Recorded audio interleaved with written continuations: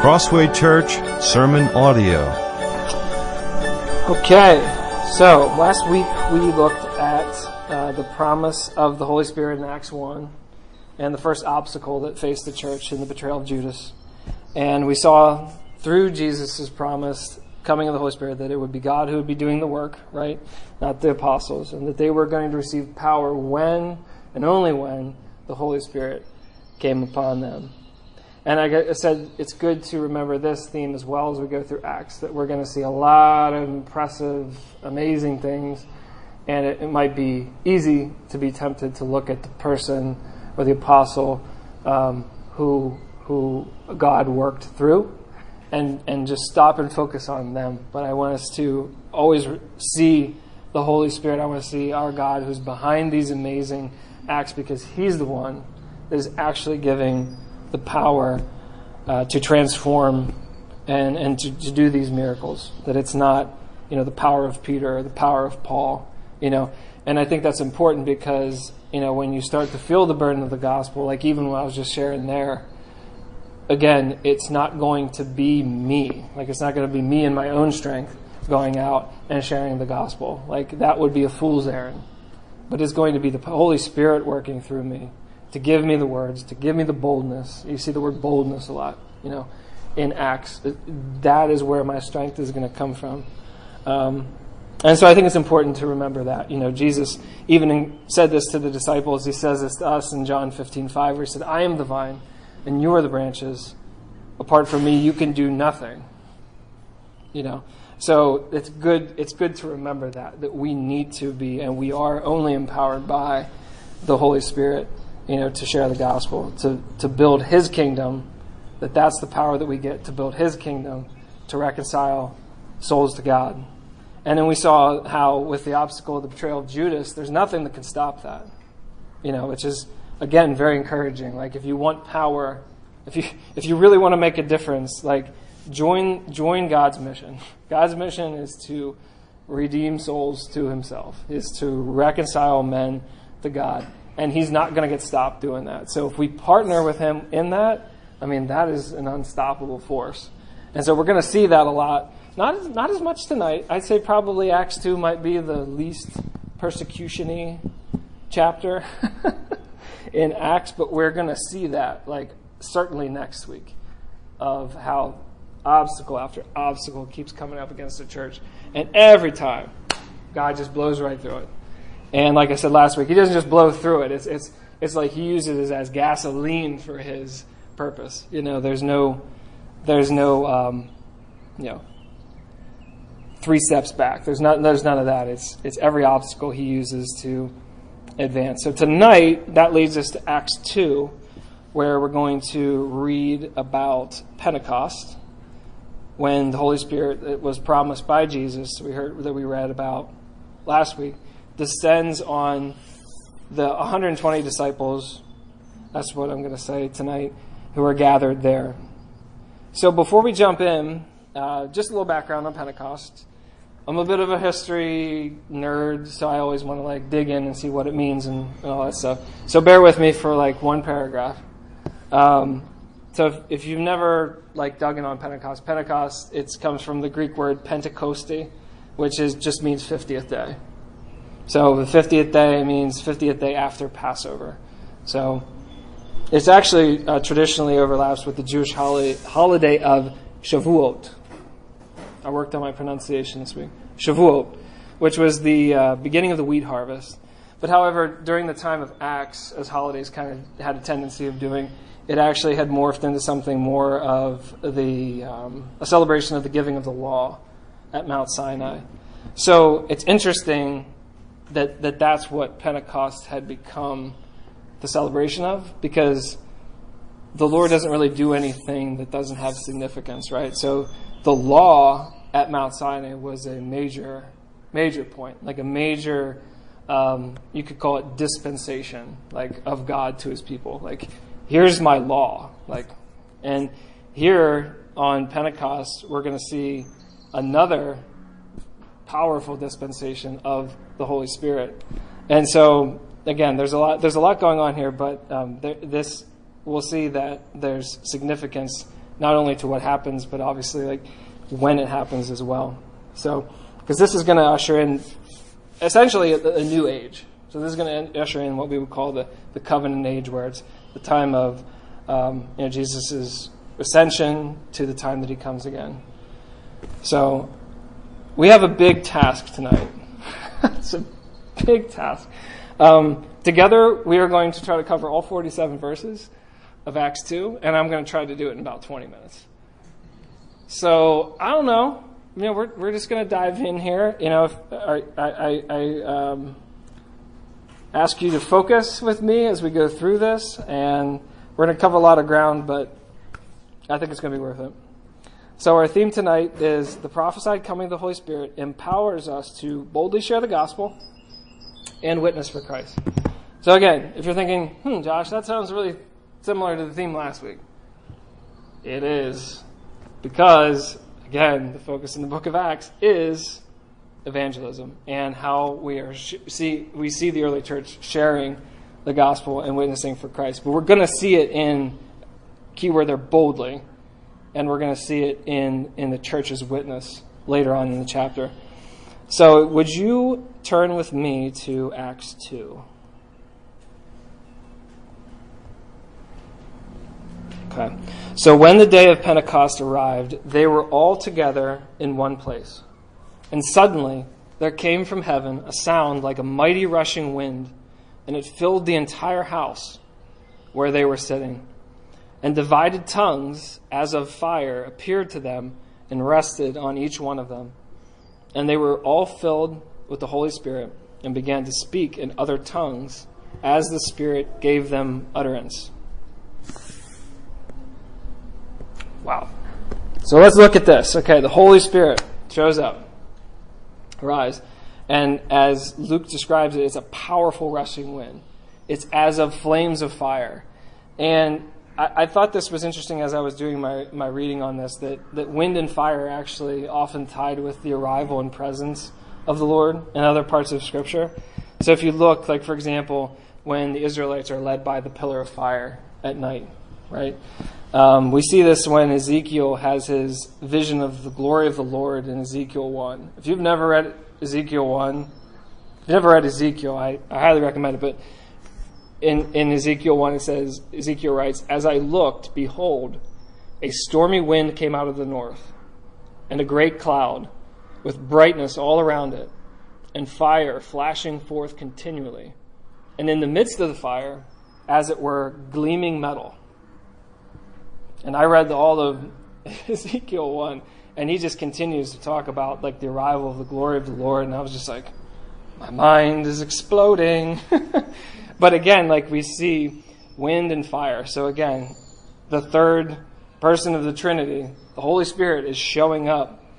And we shouldn't be surprised when we see it says the entire house was filled with this mighty rushing wind.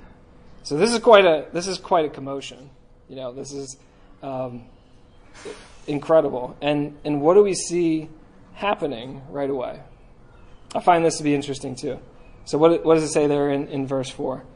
"And they were all filled with the Holy Spirit and began to speak in other tongues as the Spirit gave them utterance." So that's interesting, because if we go back to the first chapter, when Jesus is talking to his disciples there in verse 8, he's saying, "You will receive power when the Holy Spirit comes upon you." And what does he say that power will help them to do?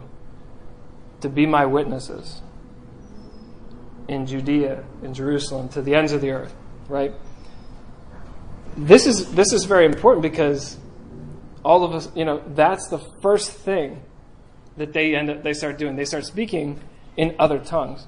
That would be a pretty helpful gift if you're wanting to be a witness in Jerusalem and Judea and to the ends of the earth, right? So immediately, like the first thing that we see them doing is being empowered to witness as Jesus had promised them. Like, you're going to receive power to witness to the ends of the earth. And immediately that's exactly what they start doing. So quick for context, like, what does Luke mean by speaking in tongues? I think the most simple explanation is that they're speaking in other languages other than their native tongue. They would have been, as Galileans, probably they would have been speaking Aramaic. I would say that, Hebrew was reserved usually for, like, religious ceremonies, high gatherings, things like that. They probably were speaking, Aramaic. So other languages would be, perhaps Hebrew. There was, Greek. All of a sudden, they're speaking all of these different languages. And I think it's important to focus on the fact that they're Galileans for a second, because Galileans weren't thought necessarily very highly of. They were kind of like considered simple country folk, especially by the Judeans, who were usually more educated, more higher class. And it's ironic because, the Judeans are actually going to be some of the first people to show up on the scene. So I think that's important to see that, the first thing that the arrival of the Holy Spirit gives them the power to do is to speak in other languages that will help them, spread the gospel and to be witnesses for Christ.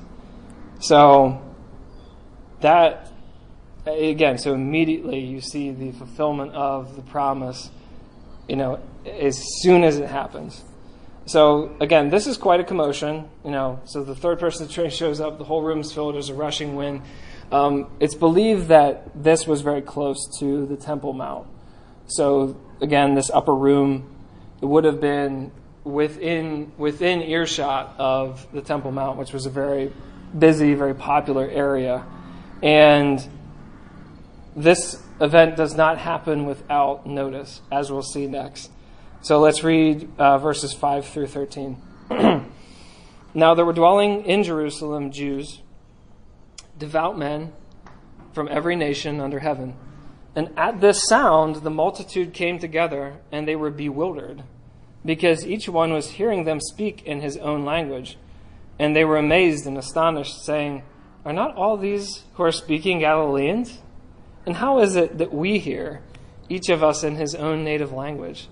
Parthians and Medes, Elamites and residents of Mesopotamia, Judea and Cappadocia, Pontus and Asia."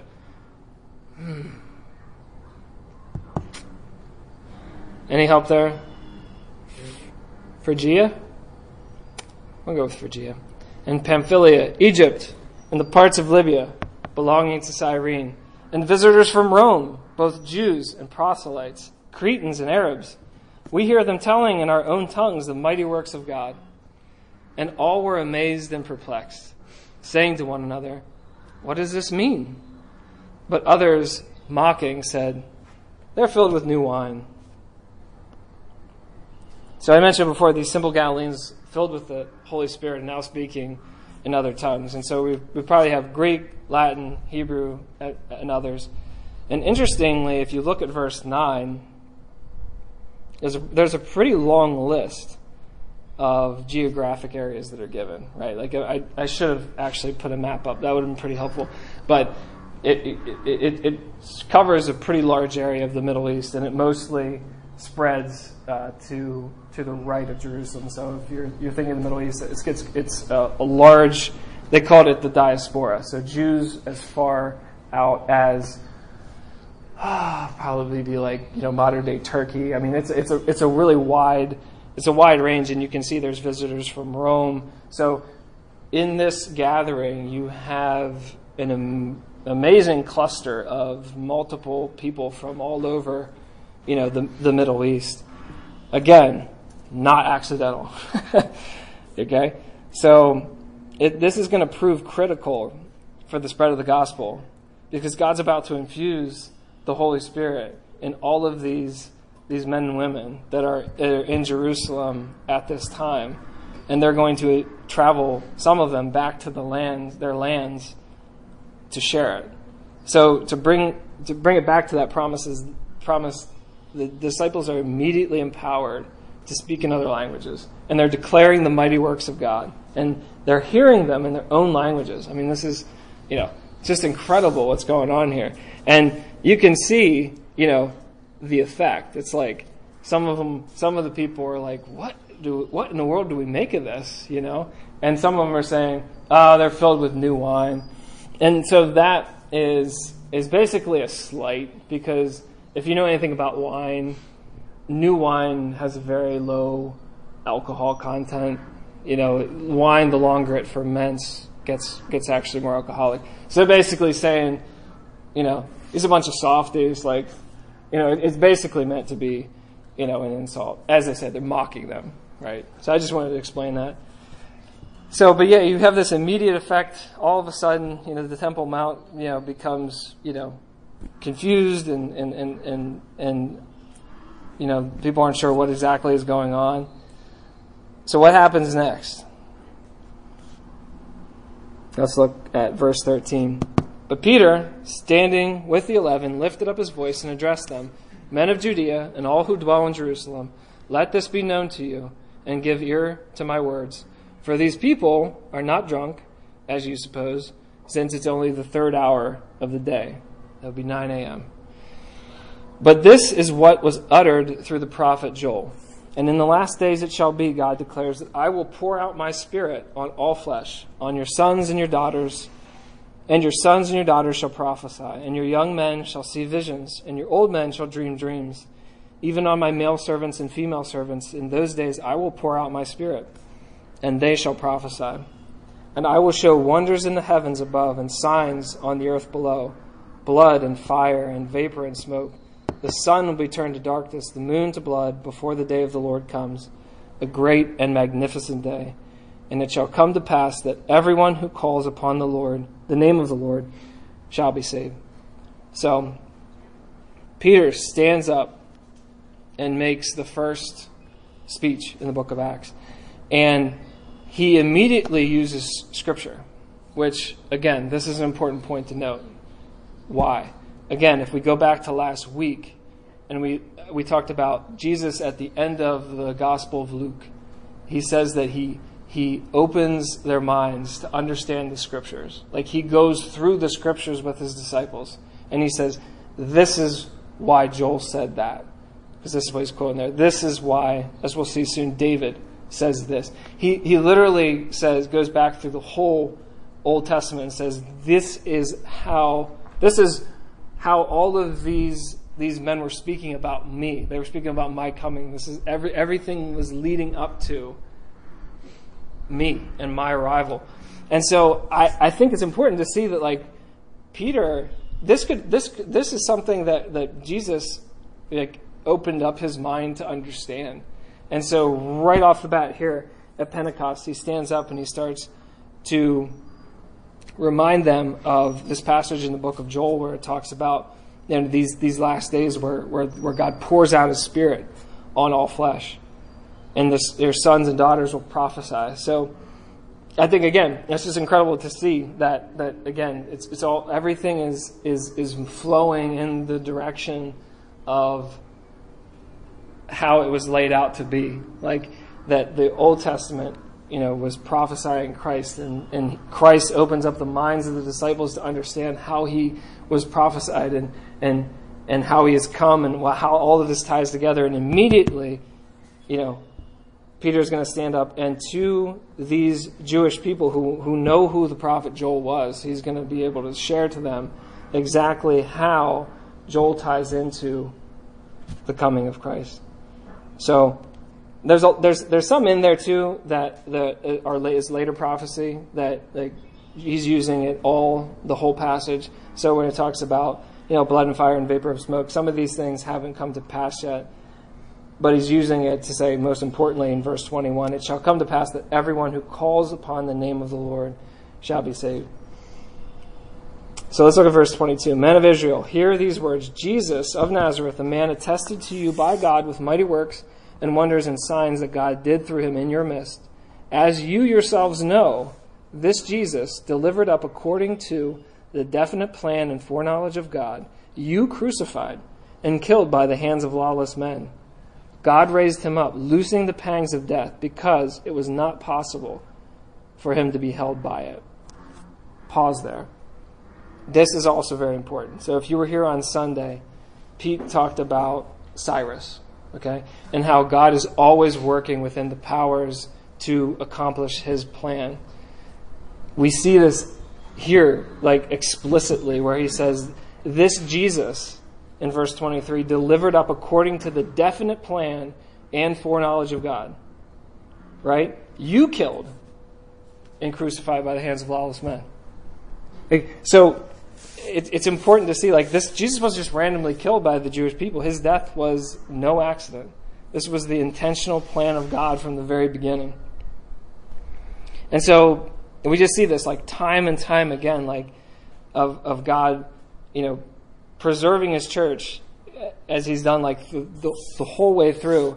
And I just find it interesting, like, if you start to really look at how things developed, like, through the Old Testament, you're going to see a very clear pattern of God constantly preserving and working through all of these different events.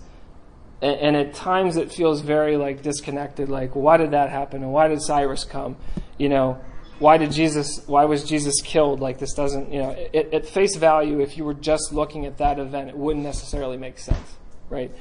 But if you take a step back, and that's the beauty of Scripture, right? We can take a step back at it, we can look at it, and we can see that God is always fulfilling his eternal plan.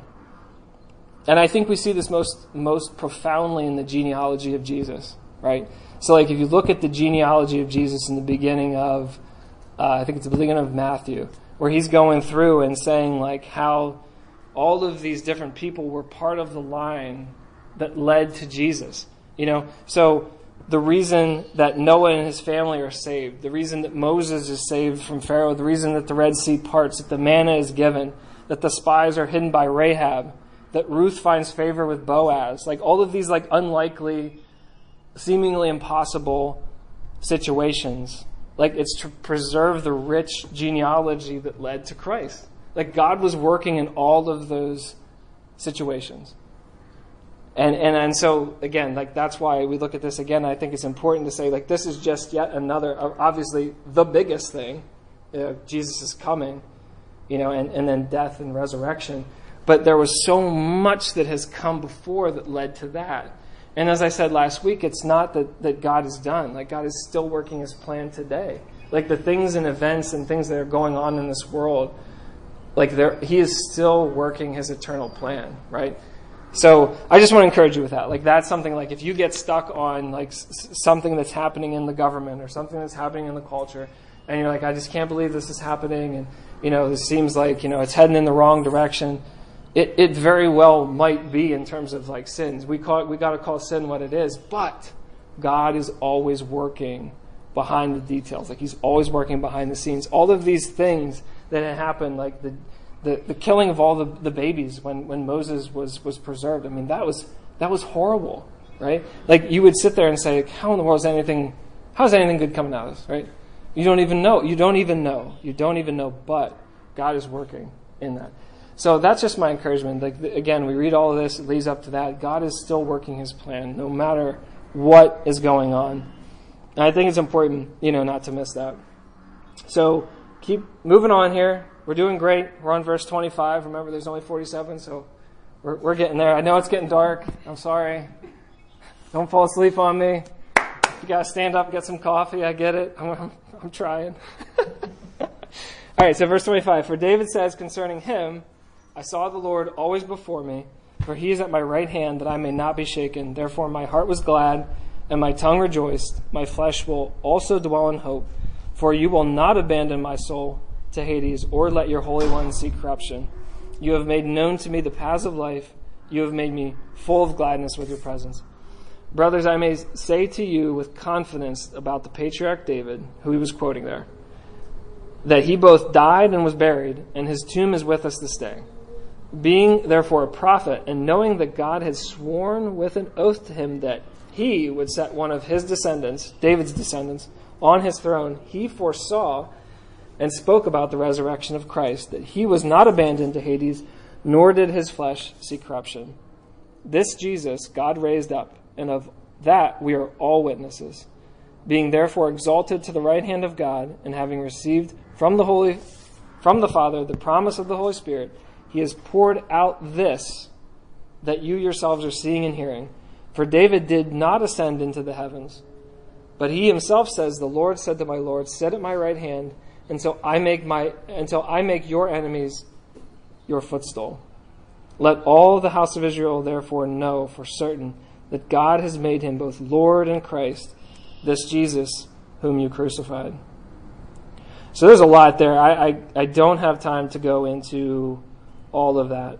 But I want to say that, again, Peter is, just as he used the prophet Joel, he's using now David to, again, open the scriptures to them and say, this is how Christ was foretold in his coming. And just the boldness to do it. Again, like, for him to stand up in front of this many people and say to him, this Jesus who you crucified, like, this isn't a soft message. Like, he's saying, verse 36, let all the house of Israel therefore know for certain that God has made him both Lord and Christ, this Jesus whom you crucified. I'm thinking, woo! This is about to get real. Like, he's accusing them of murder. Like, and so the boldness of Peter to stand up and to say this is incredible. It should encourage us. And again, it's the boldness of Peter through the working of the Holy Spirit. And I want us, as we keep going, what is the response of those who hear Peter's speech? So this is the last point. So what's the response? So we see the effect of the Holy Spirit coming. What is the immediate response? So we see that in verse 37. Now when they heard this, they were cut to the heart and said to Peter and the rest of the apostles, brothers, what shall we do? And Peter said to them, repent and be baptized, every one of you, in the name of Jesus Christ for the forgiveness of your sins, and you will receive the gift of the Holy Spirit. For the promise is for you and for your children and for all who are far off, everyone whom the Lord our God calls to himself. And with many other words he bore witness and continued to exhort them, saying, save yourselves from this crooked generation. So those who received his word were baptized, and there were added that day about 3,000 souls. So again, like, the immediate response, because everybody has an immediate response to the gospel, right? You're either softened by it, you're hardened by it. Okay, like nobody can remain neutral with the gospel. These 3,000, they're cut to the heart. And they immediately ask, well, what can we do? Peter immediately tells them that they should repent and be baptized. And this requires faith. They have to have heard this and in faith seen the need for Jesus and their sin and turn to him and repent and be baptized. Because without faith, again, it's impossible to please him, right? So Hebrews 11:6, without faith it's impossible to please him, for whoever would draw near to God must believe that he exists and rewards those who seek him. So God is calling to himself these men and women who are cut to the heart when they hear the gospel.